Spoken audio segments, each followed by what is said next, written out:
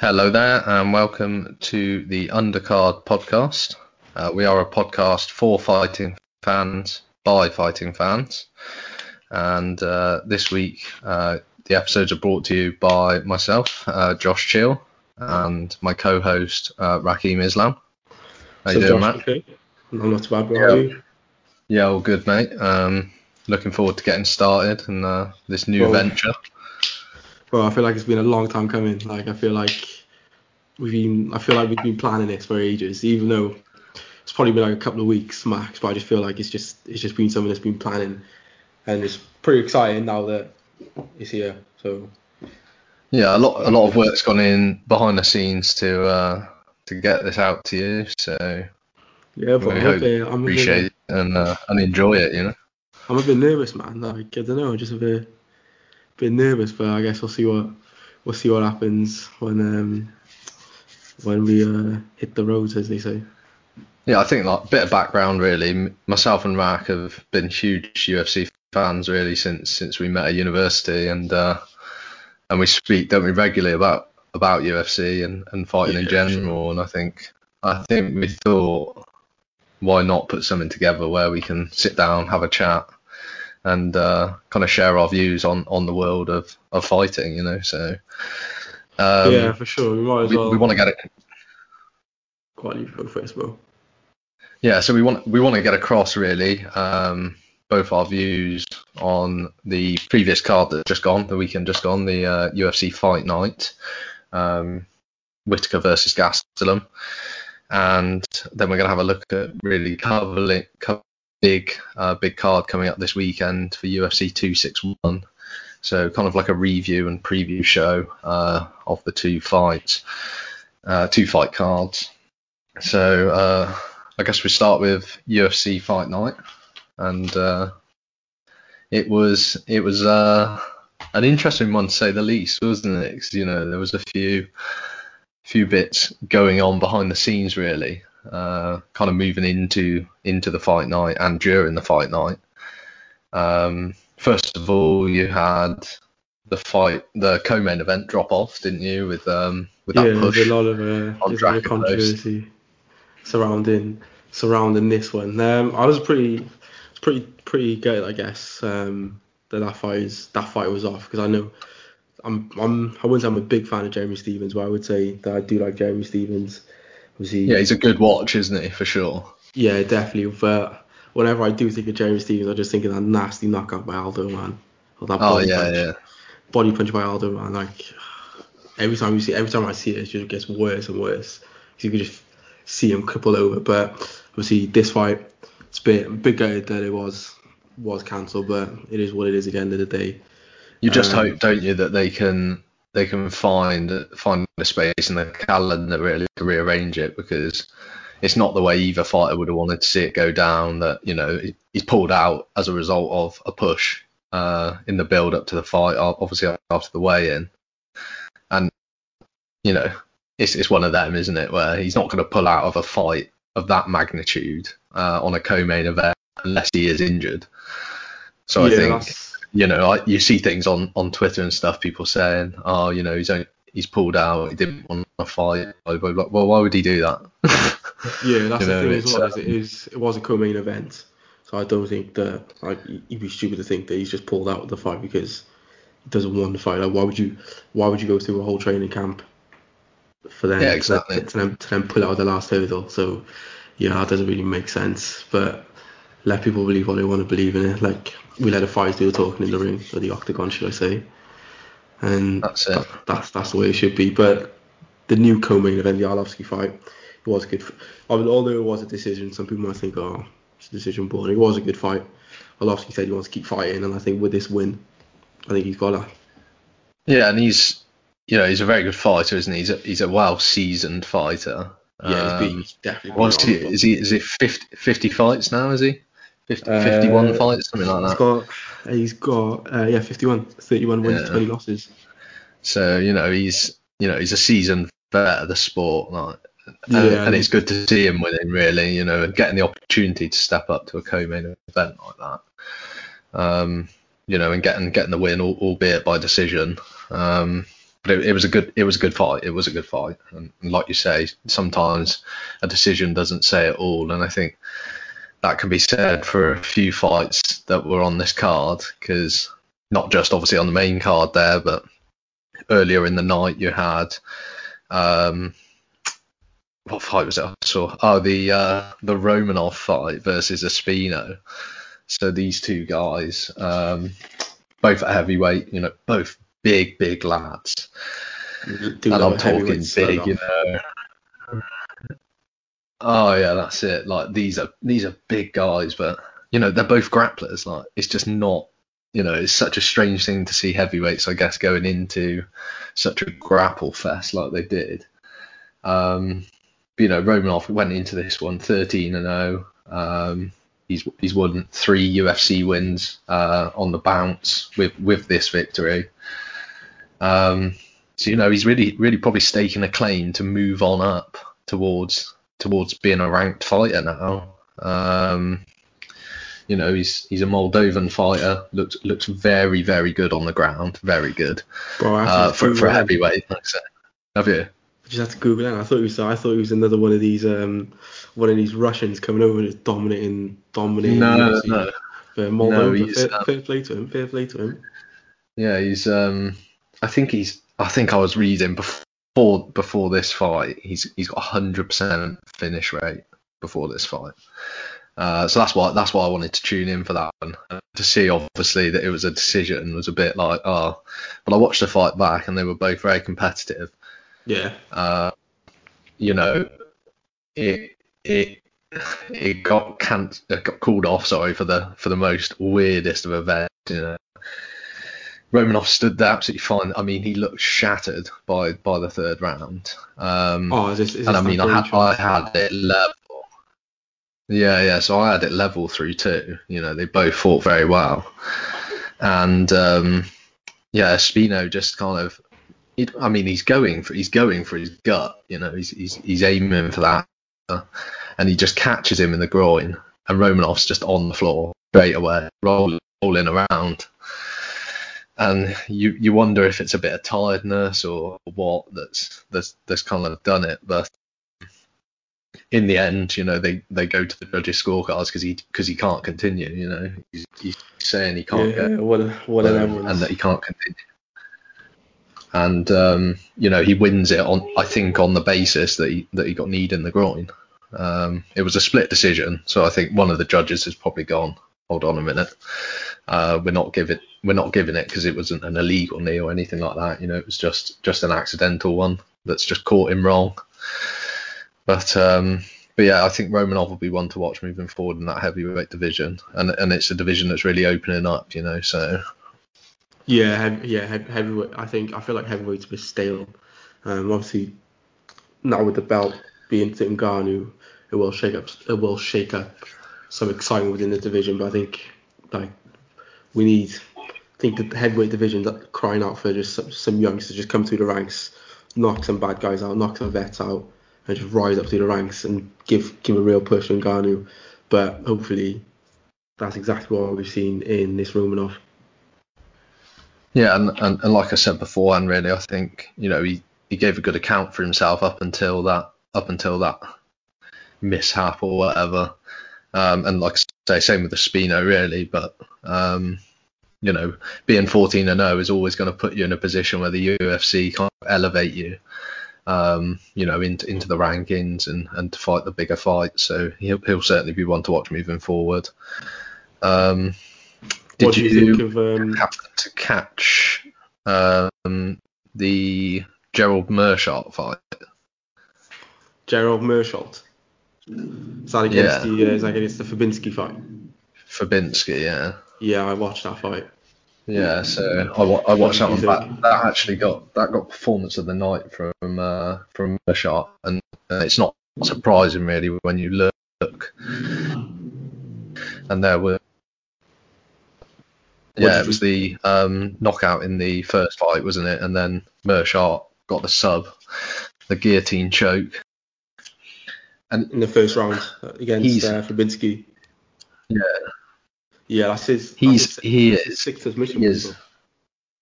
Yeah, he is a fantastic fighter. He's been in the UFC a little while now, hasn't he? And he's 33 years old. I think he lost to Chimaev last time out, and I think that was taken maybe on short notice. But he's finished 29 of his 31 pro fight wins. Like, that's some feat, he's fought 40 odd times. He's another seasoned fighter. But he loves a sub, like you say, and he looked very good. I must admit, he deserved performance of the night. And it was a very, very nice guillotine choke. I really did enjoy watching it.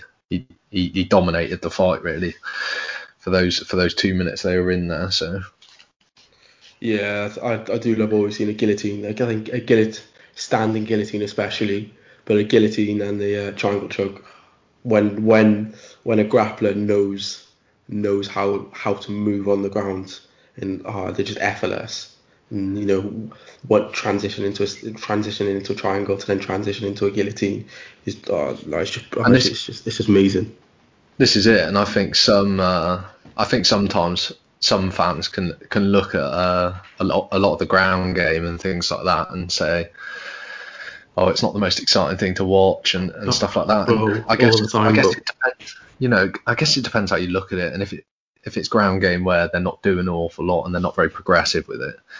But when it comes out and you end up in a submission, like that, and others obviously on previous cards, not so much on this one, it's really quite satisfying to watch. Like you say, it's good martial arts. It's exceptional, isn't it? So, bro, like, I remember when Conor and Khabib was first announced, and all the Conor fans are slagging off Khabib, saying he's a boring fighter, just takes to the ground and sits on you. But bro, with Khabib, man, like, it's much more than just grappling. Like, bro, like, his wrist control is insane. Like that guy that guy's taking you to the ground, and he's more than you. And he's not sitting on you. He's not putting his weight on you. Like, that guy's constantly active. Like, he's constantly looking to do something.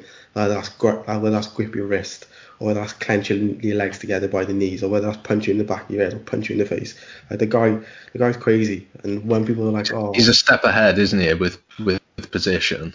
Like, we're talking about someone who was wrestling baby bears when he was a toddler, or when he was young. Like, it's crazy. Like, that guy needs some respect on his name, because he's insane for what he's done.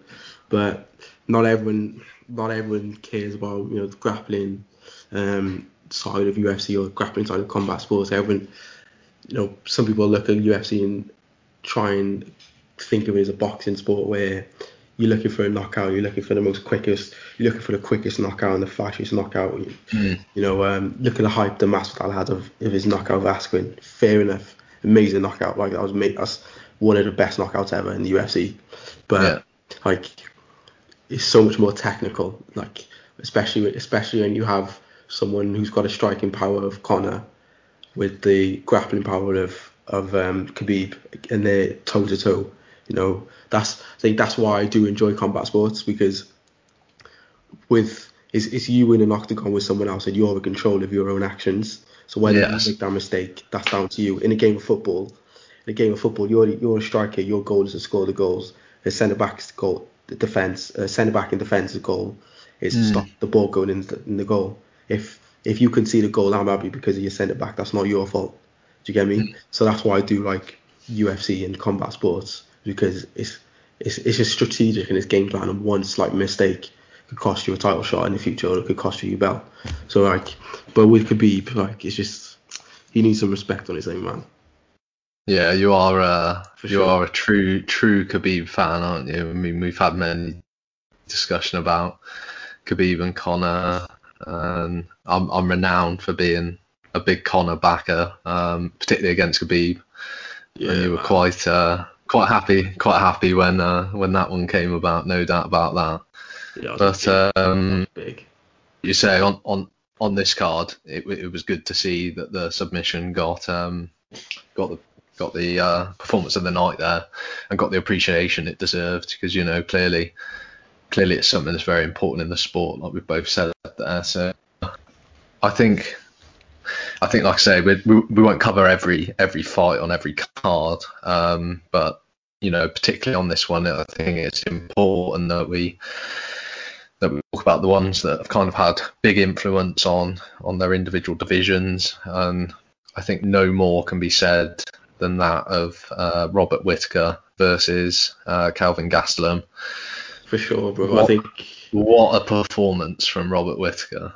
What a performance. I think when you touched on the bonuses, and obviously with Meerschaert getting the performance of the night, I think it's only right that you have to talk about the other bonus, and that's the fight of the night, Whittaker Gastelum. On the face of it, five round decision, 5 rounds all to get Whittaker in that 50-45 scorecards. But I think it's easy to say, oh, Whittaker's just battered Gastelum. Gastelum's this, Gastelum's that. But you've got to give it to Gastelum. Like, he's gone through 5 rounds. He took the fight to him. He took the fight to him big time. It took Whittaker 5 rounds to get to get through Gastelum, and Gastelum brought it to him. So you have to give it to him. And in his last fights, now Gastelum's 1-4, which isn't the best, but 2 of those fights they were absolute wars, Adesanya and Whittaker. So you have to he does deserve some respect in that aspect, but 5 round warning doesn't take anything less away from Whittaker and his performance.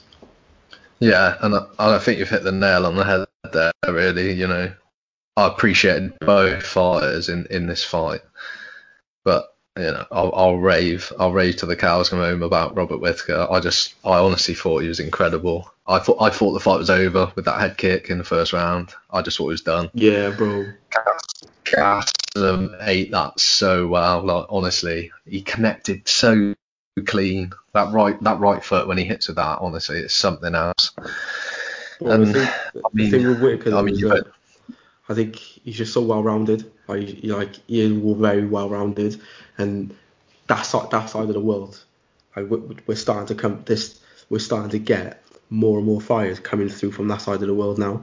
Like, obviously on this upcoming 261, we've got Jimmy Crute from the Pacific. So it is an exciting time for those guys out in that area.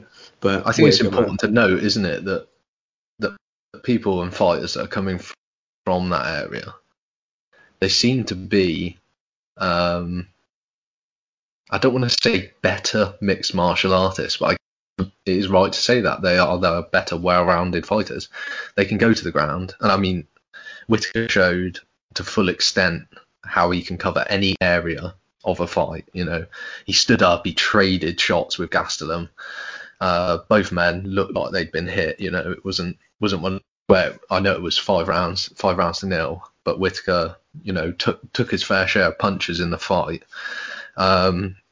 But he took him down. I think he had 4 takedowns in the fight. And, 4 takedowns in just under 5 minutes. Controlled, he just controlled him on the ground, like just the way he was, just giving him no opportunity really to get up. And we all know that Gastelum's so good when he goes to ground normally. So I just think it worked wonders for Whittaker, and I think it's done him absolutely so good in terms of getting himself that shot against Adesanya next time out.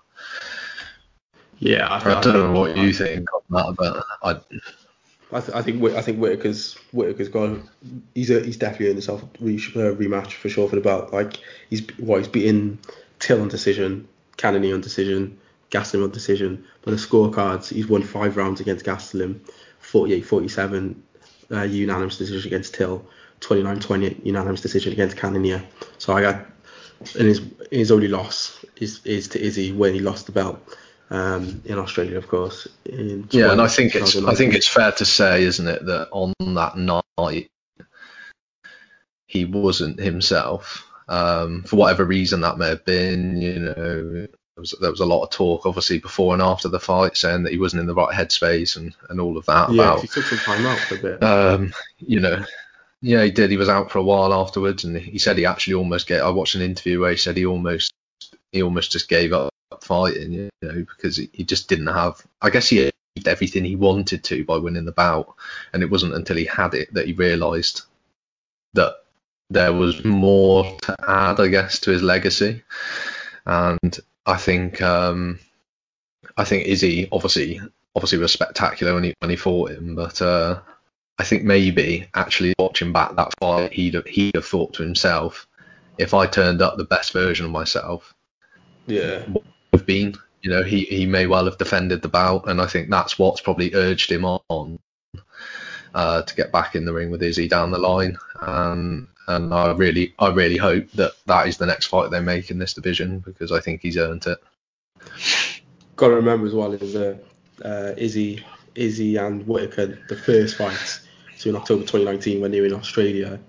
You got to remember that I set the attendance record for most UFC fans in a UFC event, 57,000. So there's hype behind the fight. So a rematch, if say for example Whittaker was to win the belt back, that sets up a perfect fight for the trilogy in Australia again. So I think it'd be crazy not to book those two for the rematch for sure. Yeah, and I would expect to see that kind of by the end of the year, because obviously Izzy's coming off the back of that loss to Jan, after stepping up to fight upper class. Yeah. Izzy should probably be ready. Kind of you'd expect kind of July, August time, so you'd hope to see that by the end of the year, I think, which will really then put us in good stead for 2022 for that division, really, which is a hot division. And me and your talk, I'm excited. I was such a big fan of Darren Till, I really like Darren Till, so I'd love to see him get a shot one day at the title. So I'm excited, man. My boy Paolo's gonna do the thing. Paolo's gonna do the thing and get that belt. Get a belt. You're big fan of Costa, aren't you, as well? So get a belt from Whittaker, sets up a rematch with Izzy. I'm a big Paulo Costa fan. Like he's definitely got to be juiced up. Like he has to be juiced up. Like he's just sculpted by the gods, but he's just funny, man. I just rate him. The beef between him and Izzy before that fight was just, I loved it. Yeah, it was so back and forward, like the Ricky Martin jokes and everything. I absolutely loved it. Yeah, then Paulo Costa comes out with some excuse for why he lost, and because of this and because of that. It's like, bro, like, just take the L, train up again, and just get that belt. Just train up and just get that belt. Like, there's no point making excuses and this and that and this and that, because it just looks worse for you. Just train up, get that belt back, or just get that belt, and then do what you want then. But alright, hey ho, innit? Well, it will certainly be interesting, won't it? I say moving forward, and if we get that fight this kind of year, by the end of the year, if that's the route that the UFC choose to go down, and it works for all parties, because I mean outside of that, it's hard to see where they pick a fight there. I know Vittori's off the back of a win 2 weeks out, and I think we both watched that Vittori Holland fight. Yeah. Funny you should mention Holland. And both said really that. Go on. I was just gonna say, funny you mentioned Holland, because when I was thinking about potential upcoming fights for those two, so for Whittaker and Gastelum, who would you have as who next for both of them? I think obviously for Whittaker we've said Adesanya. I think it's hard to say, because I guess if Adesanya isn't ready, he calls the shots really as the holder of the belt, doesn't he? As the champion there. So yeah. If he says he's not ready, I guess Whittaker has to try and get back in there by the end of the year against the likes of Vittori. Vittori, I'm not sure he did enough. I'm not sure he did enough to deserve the Adesanya shot himself. Because again, that would be a rematch, wouldn't it? So, Whittaker definitely looked better. And then for Gastelum, I think you're probably right by saying Kevin Holland is a good route for him to kind of explore off the back of a couple of losses. And Gastelum again, he needs a fight where he can get in there and I guess throw down with somebody a little bit, and Holland will probably offer him that. he needs to get that W now. You know, he needs that on the record. Yeah, It's very important for him. Yeah, he does need to get back in the win column. See, I would, if I'm Whittaker, like I'm waiting out for the title fight. Like you've had three dubs now in a row. Like you don't need to fight another number title fight contender. Like I think Whittaker's just cemented that. I think he cemented his decision or his request for a title shot. And if Izzy says he's out till X amount of time, if Izzy says he's ready in December, wait out till December, bro. Because don't be taking these number one title contender fights, because we've seen what happens when you lose, when you fall down the ranks again. Look at Tony. Like we've seen what happens, and it's the thing with the UFC is very easy to be at the top of the mountain, to then slip down to the bottom, and then next thing you know, you're 8 ranked, you're 9 ranked, and then you're becoming a gatekeeper of some sort. So like, wait it out for that title fight, because like I said, for me, I think Whittaker's deserved 100%. Well, what is Kelvin now? Is he 8 before this fight, wasn't he? Was he 8th? He was. Yeah, 9th, he was. Yeah. Isn't he? Or is he slipped down to 9th?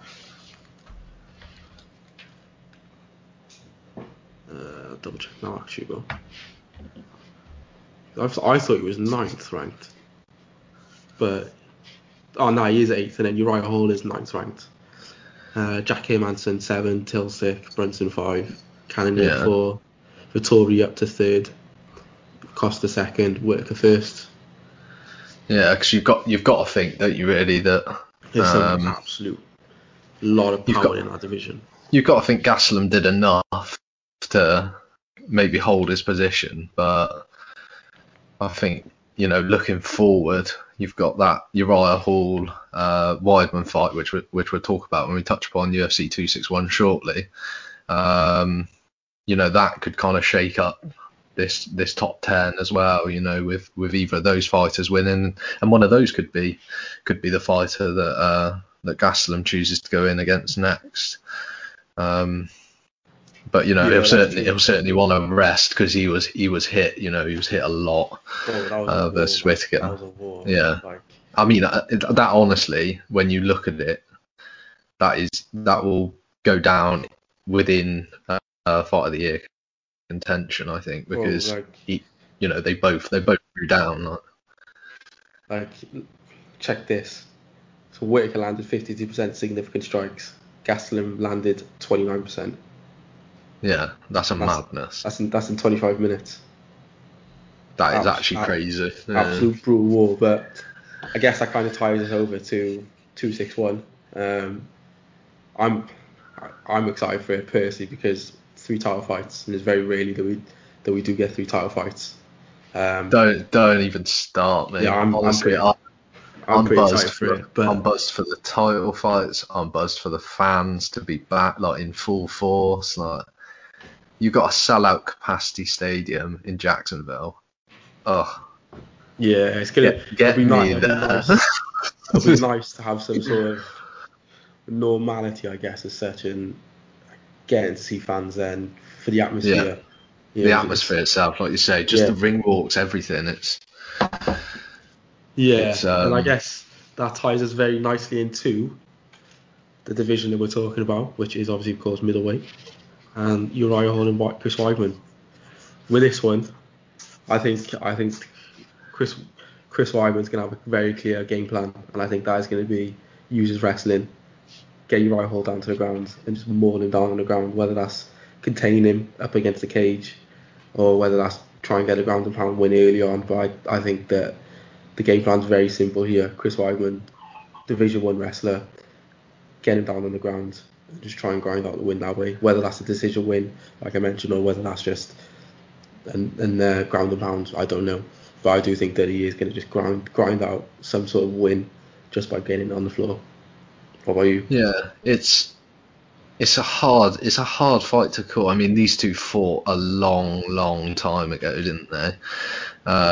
Was it 2010 or something like that? And Weidman obviously beat Uriah Hall in that fight, which is probably quite well publicised in the build-up to UFC 261.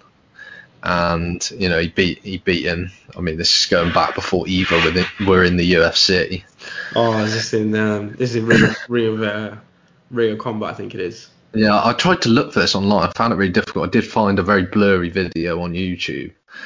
2010. But yeah, I mean, you're going well back.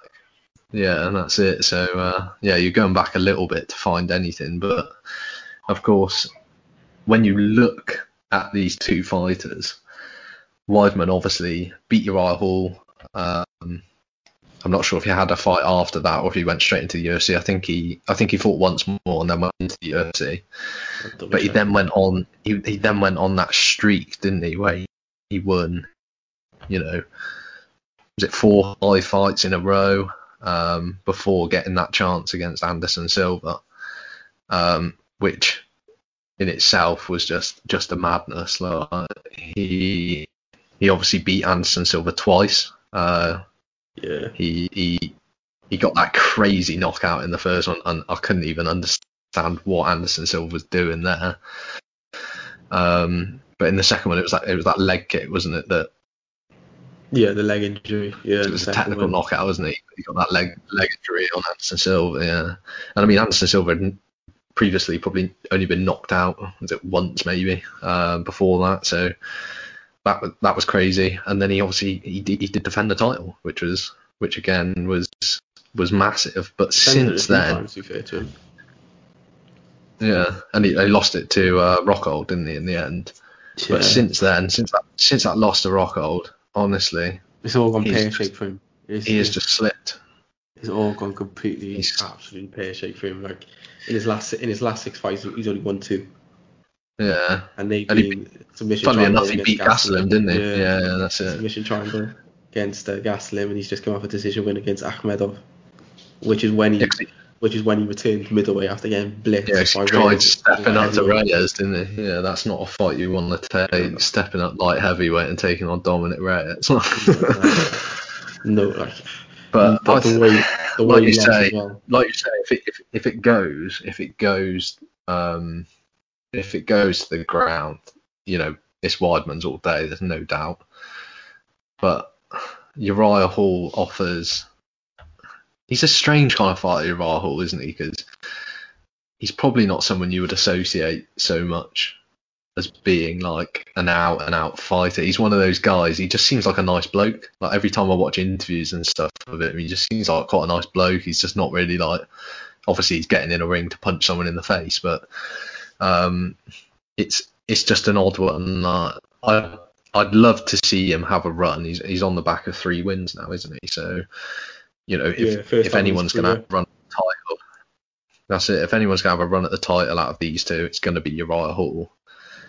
But it's hard to see really how he goes about it, if that makes sense. He's never, like you say, first time in his career, he's kind of won 3 wins in a row, and I guess he beat Anderson Silva last time out, but I mean that's a depleted Anderson Silva. Yeah, it's a different. That doesn't count. He's at the back end of his career. It's very different to when Weidman faced him for the title. That doesn't count. Yeah. And really, I can't. I look through Uriah Hall's record, and I don't see any big win in there that stands out to me, and all of the losses are against fighters who are higher up in the division or might have moved up to a division, but they're all solid fighters. So it's hard to see where Uriah Hall goes from here. If certainly if he doesn't win the fight. Yeah, like to be fair to Uriah, he did beat Gegard, which he got performed to the night. So he fought someone of caliber there, but like I said, he has. I feel like he's just underachieved, or like he comes through obviously tough 17, won all his fights by knockout or TKO, and it's kind of sometimes has some fights where he's flashy and he's doing this kick or he's doing this spinny elbow, but I just feel like he's kind of underachieved. Like he's been. He did lose. He lost a tough final, didn't he? Yeah, Gastelum. Lost split decision to Gastelum. Yeah. He's been in the UFC for a while now. It's coming up to like 10 years. He's been in the UFC, and only now Only now has he managed to get a three fight win streak. So I do feel like he definitely has underachieved in that sense. He is an exciting fighter. Like, he's got power, he's explosive, and he's flashy, which to some people, that's what they look for in a fighter. Someone who's flashy, someone who's got power. And he's got, you could say he's got the unpredictability in that sense. But I just feel like, I don't know, all I'm seeing here is I think I'm just seeing a decision win from Weidman. Yeah, I think I'm with you on that one, and I guess you might see predictions that say Uriah Hall knockout, and like you say, he's got those flashy punches and the spinning back fists and things like that, where he might come in and might use those to effect. But I think I'm with you. I think I would back Weidman on decision. He'll grind it out. He's that kind of guy, isn't he? Where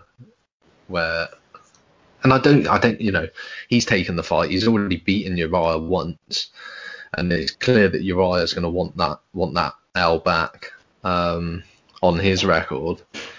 But Weidman's not the kind of guy who's just going to hand it to you. He's going to take the fight, and he's going to go at you all the same. So it's no difference to him whether he's beaten you once already. He's still going to want it. He's still going to want to get in there and kill him, really. So it's a good fight. It's definitely a good fight.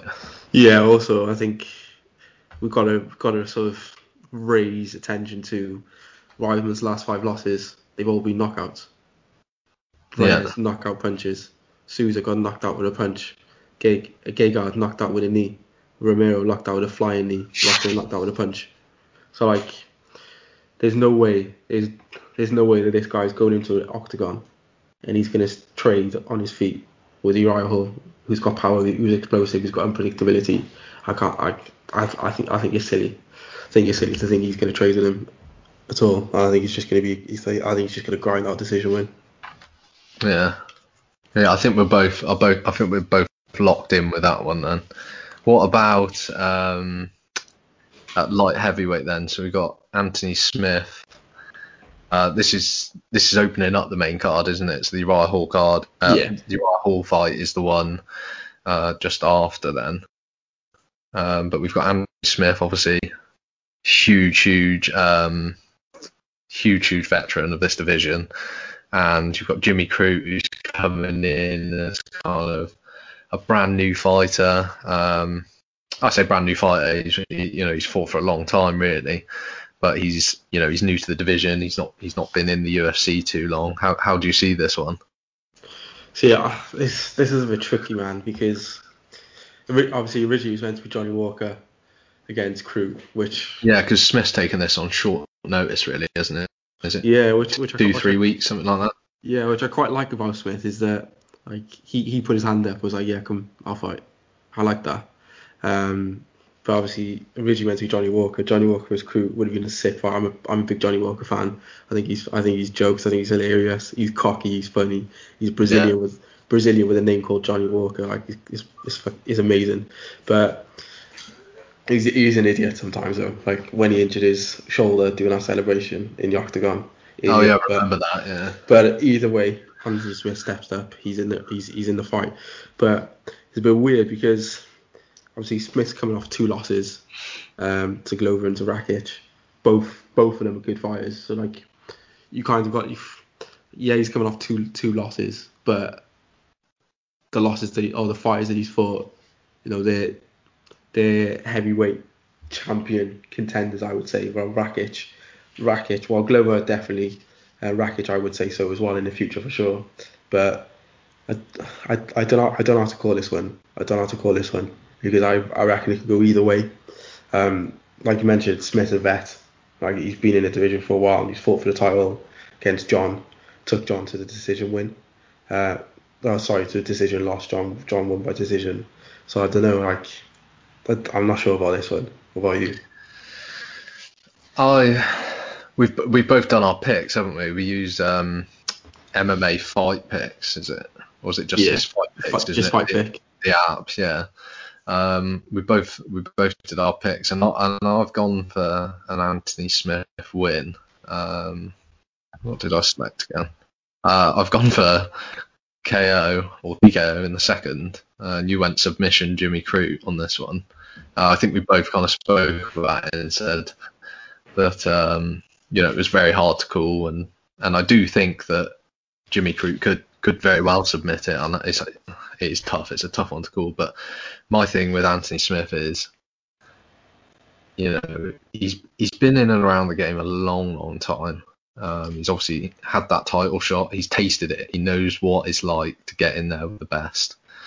You're not going to put your hand up and say you're going to fight a guy who there's probably limited information on, and he's new to the sport. He's hungry for it. You're not going to put your hand up and say you're going to fight him and lose your position in the division to somebody who's much lower ranked, unless you've got some kind of plan of taking this guy out, and getting him out of there. So maybe he's seen something. Maybe he's seen something that other people aren't seeing. I mean, Crute's only got that one loss on his record, which was to Serkinov, wasn't it? Yeah. Kirkinov, yeah. And Smith's obviously got a lot of losses on his record, but he's fought for a lot longer. So that's got to be discounted, I guess, in that respect. And as you've said there, his last 3 losses have been against some really top contenders for the division and John Jones. So I personally think maybe it's a little bit too soon for Crute. I mean, don't get me wrong, he's earned the fight, but he was supposed to fight Johnny Walker, as you've said. So maybe Smith's just that little bit of a step too high for him. Like for this very moment, maybe he needed a fight or 2 more. But I guess it'll tell on the night. It will definitely tell. And I think I said to you when we were doing our picks that I like the fact that Anthony's that little bit taller, and he's got that height reach advantage, and I think he's the kind of fighter who will fully utilise that. He's got a full he'll be well aware, obviously, which is big, and at light heavyweight as well. Don't know. I think it's going to be a good fight. Jimmy Crute, his last 2 wins, or his last 2 fights, which are both wins, he's won performance of the night bonus in both of them. So I think it will be an exciting fight.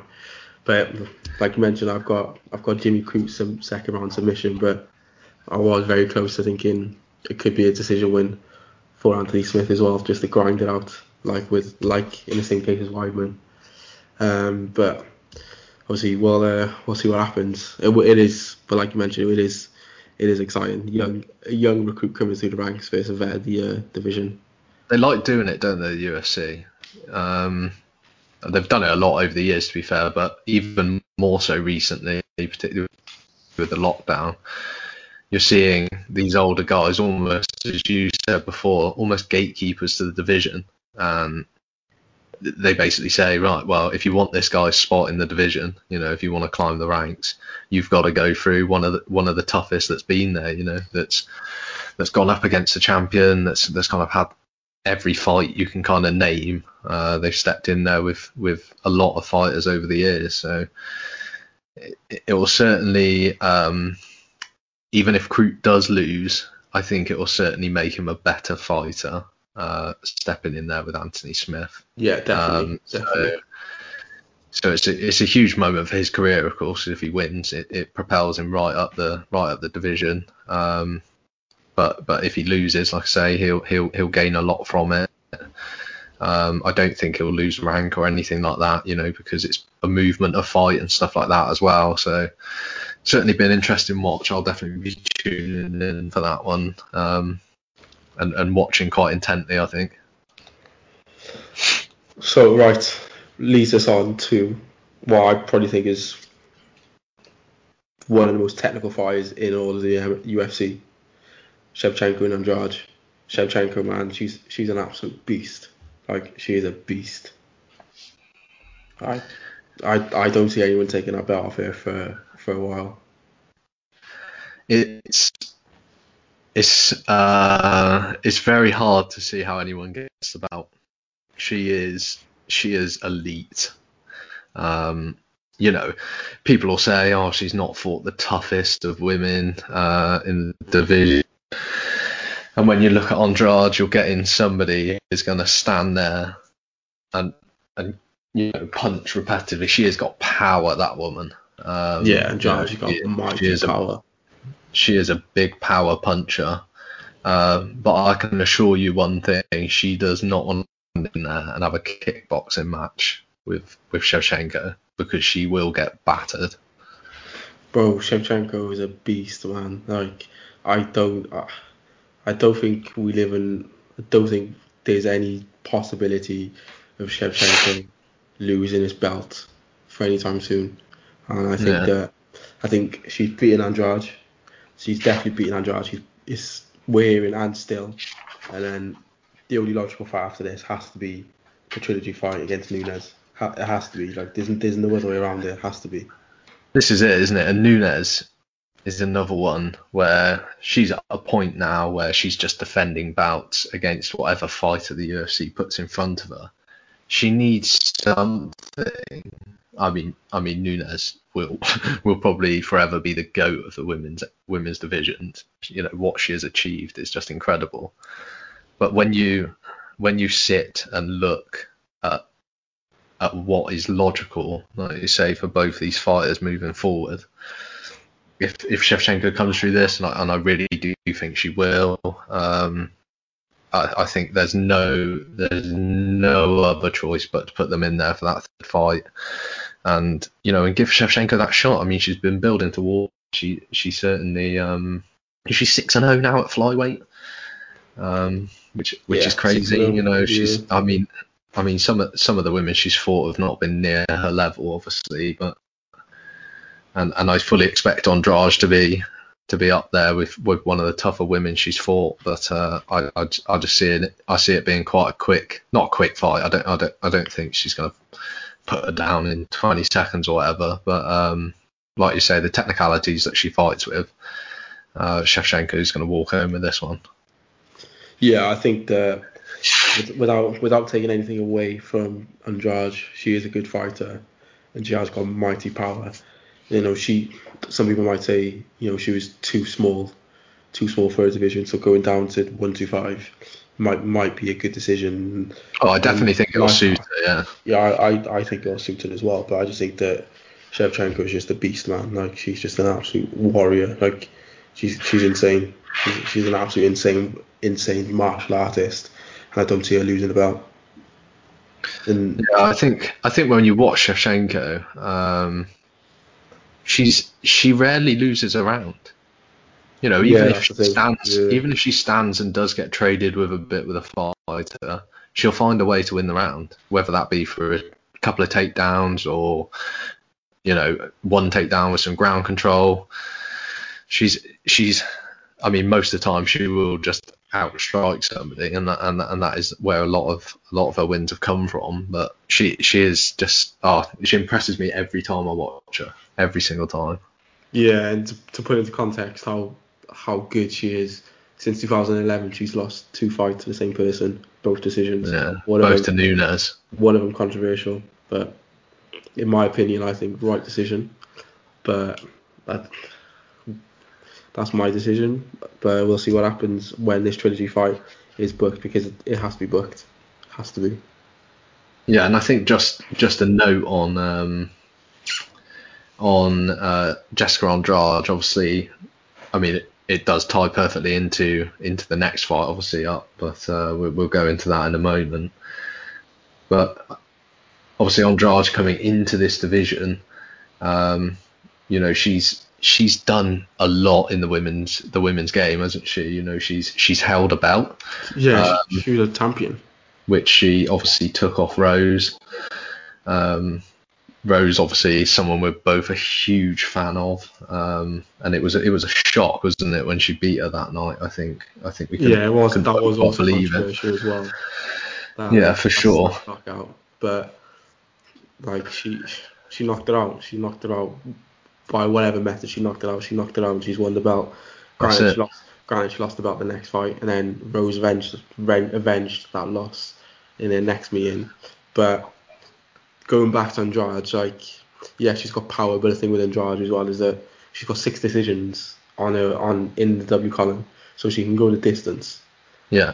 She I can have no worries about her cardio. No, she will go 5 rounds if she needs to, you know. Like she's got the power, and funny enough, when I don't know if you've seen, she's done an interview where she talked about the fight recently with obviously Shevchenko. She said that she plans to just tire Shevchenko against the cage, and in third round either knock her out or tap her out. But her game plan is to get a dub in the third round.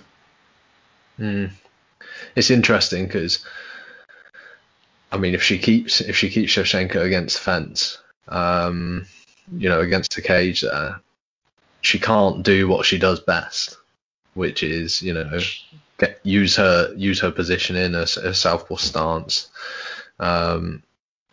trade blows if necessary. But she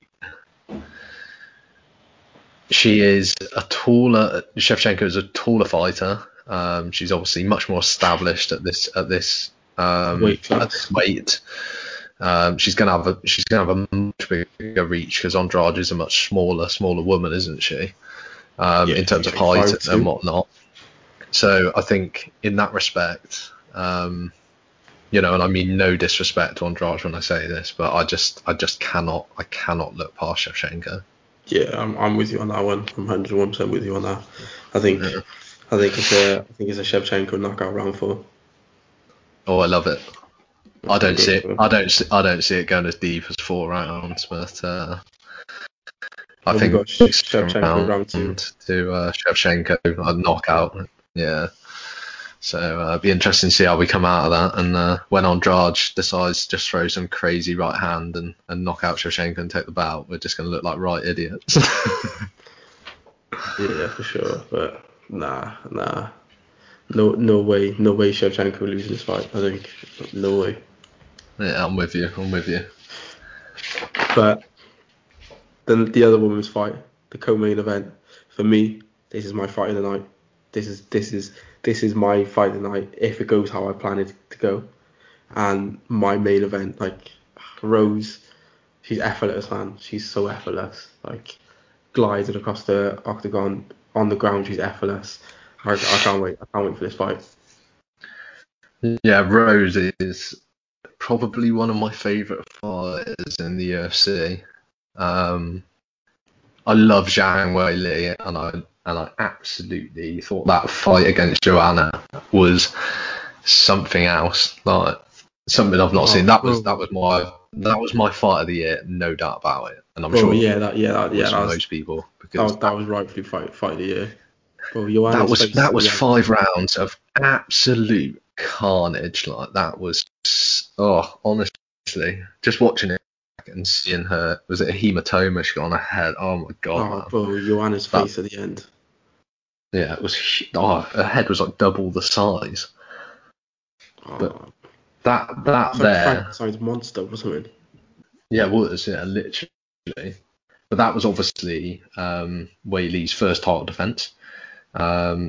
She won by a split decision. It was a very, very close fight, and I think the right decision came out of that. I do think Weili won the fight overall, but I think Joanna showed there that she's still got it, so there's competition in this women's strawweight division, and there's definitely different things that are popping up that can happen.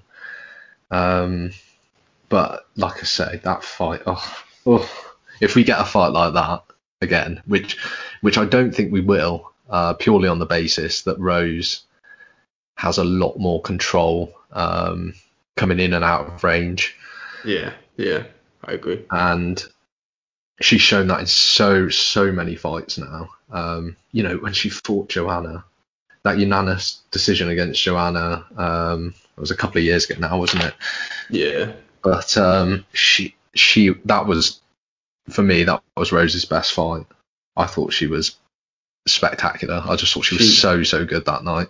She dominated Joanna both times, and yeah, you got to think that Rose dominated Joanna over 2 fights, whereas Joanna had to take Zhang to a split decision over 5 rounds. So when just comparing how the two of them handled Joanna, you got like in this instance, you would have Rose as the favourite, I guess, for this fight. And for me, I'd probably say Rose is the favourite for the fight. I think that Rose is going to get a decision win. I think she's going to get a decision win, and I think she's the favourite. Do you want me to shock you? So I use Sky Bet to bet on fights and things, and Wei Li is actually favourite.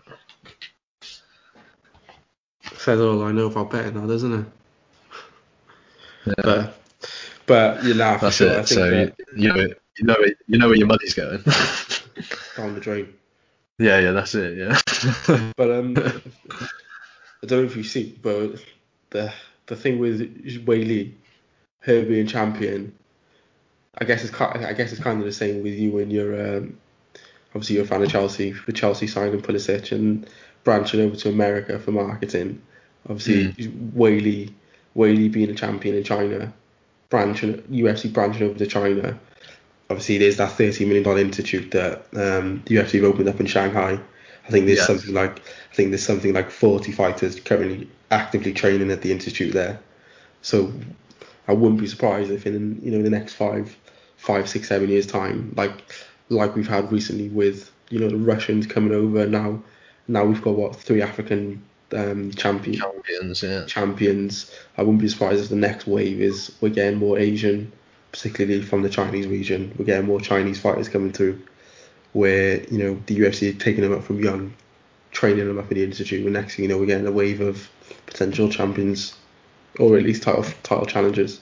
That's definitely worth noting. Looking at this card, isn't it? Obviously, you've got Wei Li there in the co-main. But you look down the card and there's 3 other Chinese fighters, is there? All at different weight classes. So they're clearly trying to integrate it onto a card to get that Chinese crowd, I guess, behind the sport and to build that I guess over there. And like you say, if they've got an institute ready for Chinese fighters or Asian fighters there. That's certainly something that they're looking to influence massively down the line. Yeah, I think they'd be silly not to, especially with the one promotion being kind of the main promotion in that region. Obviously Demetrius Johnson, Mighty Mouse, just coming off a loss in 1, and obviously Askren coming over from 1 wasn't exactly how the UFC planned it. But hey ho, even worse for him as well with the loss to Jake Paul on the weekend. Shocking. Yeah, I think the less is said about that, the better, and it's shocking knockout for swiftly moving on. We won't be reviewing that on it. That's for sure. But the thing with Zhang Wei Li, she lost the debut fight, unanimous decision, bro. She's gone on 21 fight win streak since. She's undefeated. Yeah. She's undefeated in 21 fights, and bro, she could win by submission. She could win by decision. She can grind out a decision. She could win by knockout. Her last decision split. Her last win, split decision against Joanna. Before that, a TKO against Andrade. Before that, unanimous decision, Tisha Torres. Before that, submission armbar. In the last 4 fights, we've got 3 different methods of victory. She's very well rounded and very unpredictable, man. Very unpredictable. She's 31 years of age, which some sports that's quite old, but in mixed martial arts and combat sports, fighters are coming into their prime, or they're in their prime. Yeah. So I think we definitely have got some exciting times ahead of Zhang Wei Li. But I'm sorry, but I've got to give this fight to Rose. I think Rose's fight IQ in the Joanna second fight, where she ground out the decision, fight IQ was off the charts, and I think that the fight IQ in this fight is going to lead her to unanimous decision in this instance. Yeah, and I completely echo what you're saying there, and I say it's good to have a side of argument for both fighters, and I like both fighters, which is always great to watch, because you have someone you prefer, but you're not disappointed if they lose almost. Which is nice, because I wouldn't, I'd be over the moon if Wei Li won. But yeah, I have to get behind Thug Rose Namajunas. It's, ever since she come through the Ultimate Fighter, she lost in the final, didn't she? But then got signed up shortly after, I think. And yeah, she got choked out. Didn't she win 9 UFC fights? She had 9 UFC fights. Something like, I can't remember exactly what it is, but she won in a range of ways herself. So it wasn't just you said about Wei Li. She had submissions on there. She had knockouts. That knockout we said about with Joanna, which was huge, and then the one with Andrade, which she lost, obviously. But it just shows she fights in a range of ways depending on her opponent. So she's going to have sat and studied Wei Li Zhang to great effect. She will go in there with pure intent of getting that bout back. Yeah, she will think, that Wei Li only got the bout because, she lost that fight to Andrade, didn't she? And then Wei Li went and beat Andrade. So she will think that, in a way, I guess, that bout's still hers.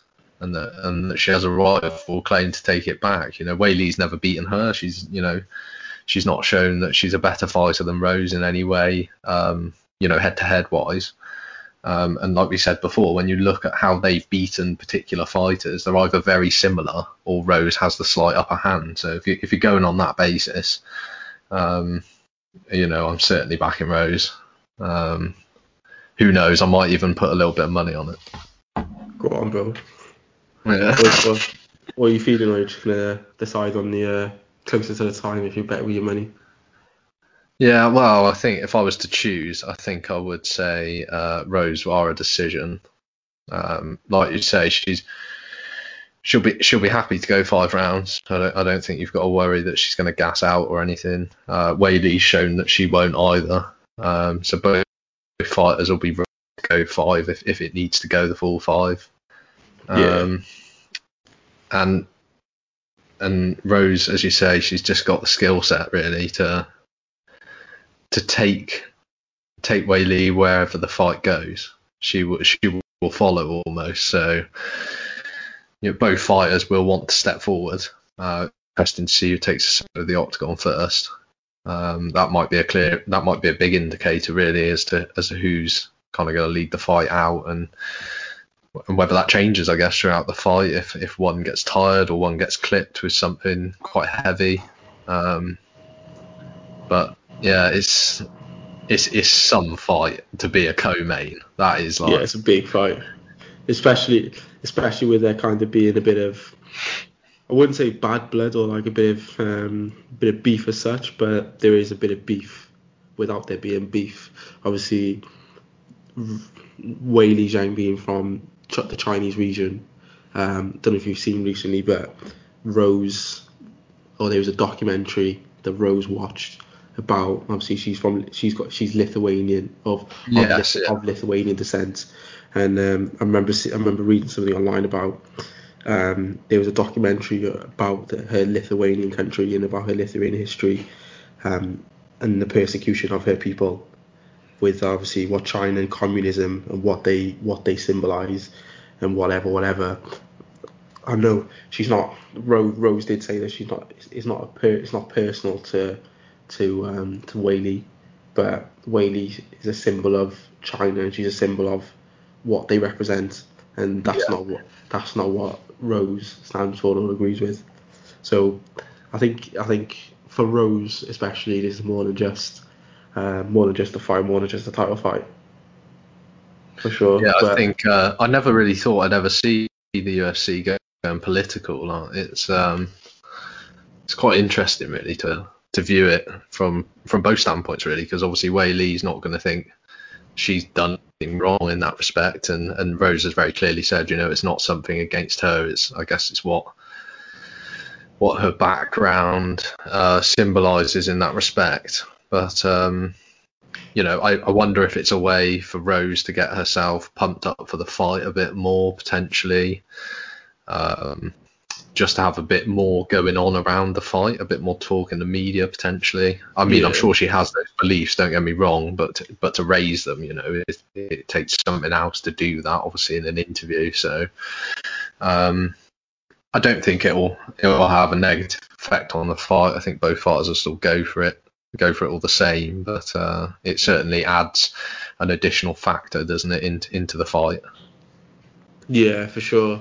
It kind of makes it more personal for Rose, even though it's not a personal attack as such on Zhang. There's, like I said, there's more to it, to the fight for Rose especially. But talking of more to it, to the fight, the main cards, what are we saying? Or the main event, should I say, of the main cards? What are we saying? Yeah, this is...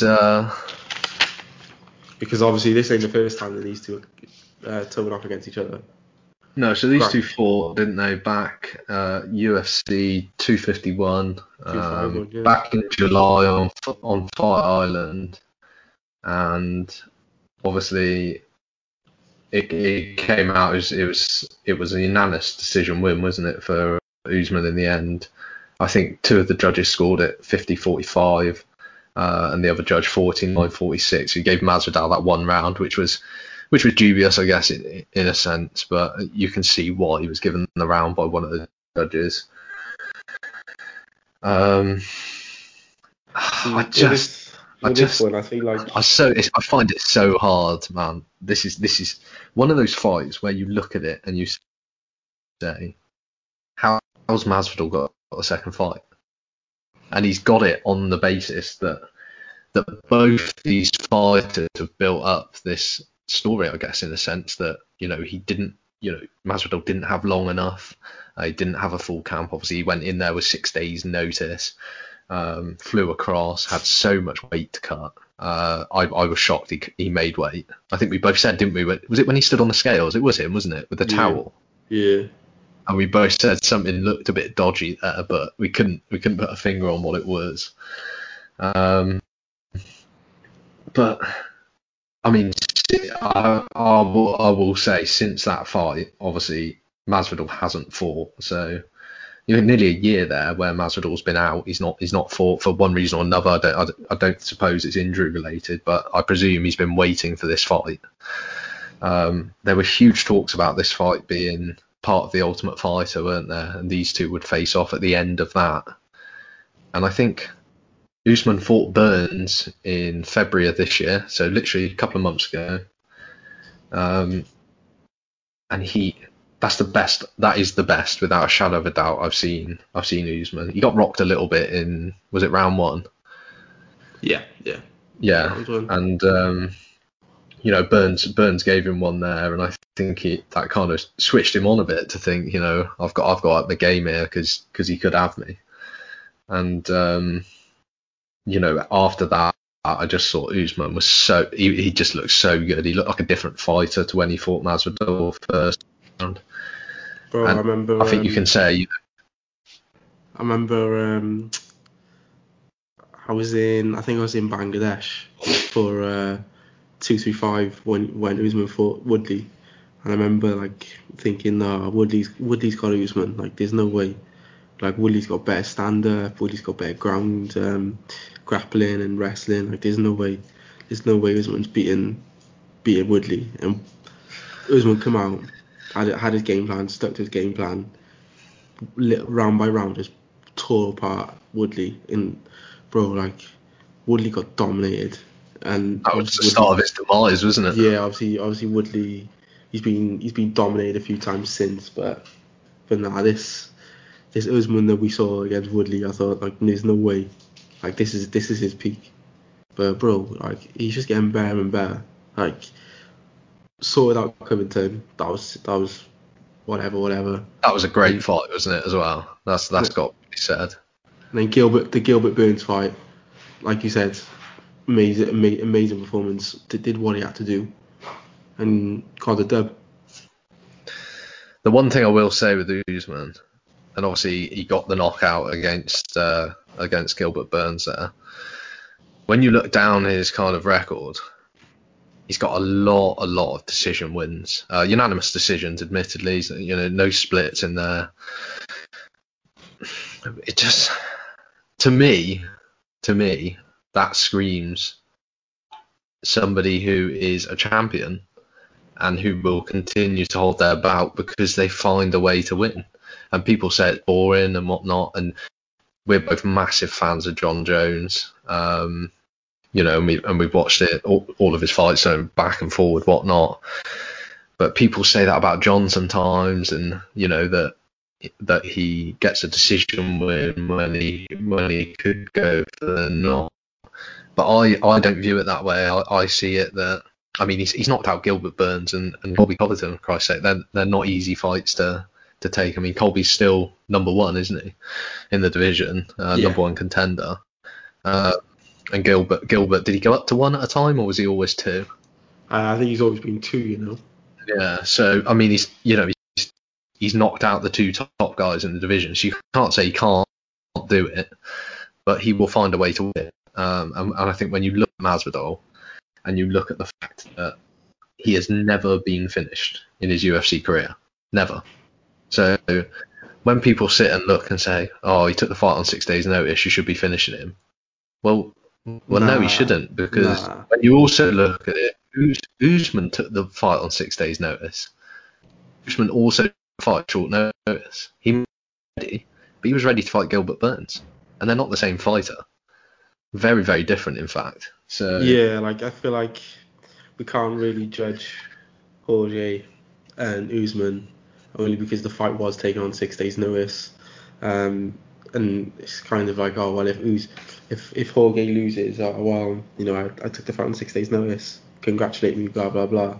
If he wins the fight, oh, he took the fight on 6 days' notice and he won the fight, amazing. Like, for Jorge, I feel like it was a win-win situation for him. And obviously he come off with a loss, so he might not have won how he wanted to have won. Well, definitely hasn't won how he wanted to win. But we mustn't forget that obviously that first fight, that's a 1.3 buys. So put into context, that's more than Aldo and Conor, and that's on level with Eddie Alvarez and Conor, 1.3 million buys. So we know that there's hype. And we know that Usman can draw in crowds and can draw in, the pay-per-view buys. Yeah, but I'm sure Masvidal would tell you it's him pulling them in. Yeah, definitely, 100%. And to a certain extent, it probably is with the BMF promo a few years ago. But when at the end, I think it was at the end of Gilbert Burns, obviously when Usman won the fight, in his interview, first thing he did was call out Masvidal. So Usman's not hiding away.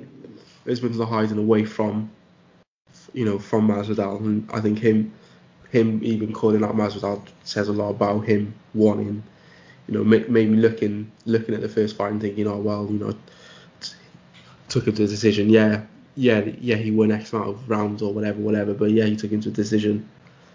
But I think this is Usman, saying, look, I want to fight him, I'm going to knock him out, and this is I intend to do what I intend to do. But I remember you saying that a couple of days ago, obviously Masvidal's never been knocked out in the UFC. Yeah. He's got one knockout in his career, and that's in 2008 in the World Victory Road. He's never been knocked out in the UFC. Yeah.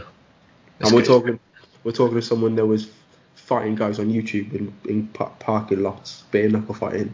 Like, yeah. Masvidal's a dog, man. Like, he is a proper fighter, isn't he? And, like, he goes back to the roots of it, really. He's fighting in Florida, which is where he's from. Yeah, and I do think that'll have a big part to play, because the crowd, obviously, you've got 15,000 people in that arena, and you've got to think a large proportion of those are going to be cheering on Masvidal, being from his home region. He has a good following anyway in the UFC in general, and like I say, I'm sure he'll claim that he's the one pulling in the pay-per-view buys. The thing with it, for me, it's Usman. Usman's going to win. I do see it going to decision purely on the basis that Masvidal, has never been knocked out in all of this. Usman might really, really want to knock him out. Like, you don't step in there thinking, oh, I want to take this to 5 rounds. If he had it his way, he'd knock him out in the first minute. But at the same time, he has to accept that if he goes in there with the thought process that he is going to step in there and try and knock him out within a minute, 90 seconds, he will probably get clipped himself, quite like he did against Burns, and he'll need that wake-up call. But the difference is he might not get that wake-up call with Masvidal. He might be flat out on the floor. Yeah. So I think he just has to be very careful that he. And I do think he's an elite level fighter. He's a solid champion, and he'll step in there with the right mentality. You know, he's from such a good camp, and he's got. You know, he was in the corner for Francis when he won Francis Ngannou when he won his title. And Ngannou's going to be in his corner for this one, so he announced that in the build-up to the fight.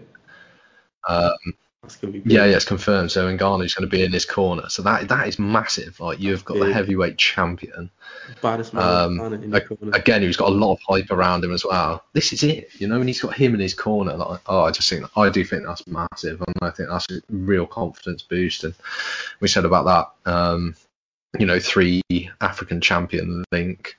And it's big for the sport. It's big for the fighters, and the fact that they've got each other's back as well, I guess, is huge. You know, to see them kind of sat in each other's corner, ready to kind of give them as much advice as they possibly can on the fight night. Yeah, that's big. But going back to Jorge, like, you do have to give him some credit. I looked up before this call, and before the championship rounds, Masvidal was landing 3 more significant strikes than Usman, 59-56, and this is a Masvidal on 6 days' notice for fight camp. So imagine a full fight camp Masvidal toe to toe against Usman. I think we're in for a treat for the main event for sure. I really do hope so, and I really hope both fighters bring it as well. For sure, I think. What was your prediction again for this fight? I said decision for Usman. Yeah, I think. Let me double check. I think I've got an Usman decision, but Usman's 13-0 in the UFC, 9-0 Usman decision. So I think if I was a betting man, I think the probability is telling me it's an Usman decision. He's going to grind out an Usman decision. When you think of the Masvidal's never been knocked out in the UFC, and we're talking of a guy, like I said, who's fought bare knuckle in parking lots. Like, the guy's a dog. Like, he's 36 years old. He's 12-7 in the UFC. Like, he's been around. But like, I've got an Usman decision for sure. I don't want to look too much past this fight when I say that. But let's go with the narrative then that Usman wins by decision or whatever. And he wins convincingly again, or whatever. It doesn't matter, however he wins. Where do you see both these fighters next? Because obviously Masvidal, he's had beef with Colby online through interviews as well. I watched the Ariel Helwani interview where Masvidal is, just chatting absolute crap about Colby. And then and obviously Kamaru has that potential second fight with Colby, so that's an option for both fighters, I guess. But then you've just got Leon Edwards just out there, like, placed firmly in third, and I can't help but think he's gonna get a title shot at some point. Like, there's got to be a right time for Leon Edwards. There has to be. Yeah, he's got Nate Diaz coming up. He's got that big fight with Nate, and a bit of an odd fight, I guess, because Nate's unranked, but it's a big money fight, isn't it? And it's big for Nate's career, really, because he'll probably want to fight Masvidal again after getting that doctor stoppage, which I think he was losing the fight. I think it's fair to say, against Masvidal anyway.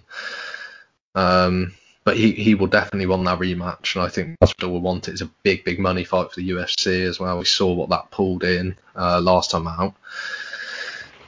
And I just wonder where it goes. I wonder where this welterweight division kind of sits. Yeah, I'm with you.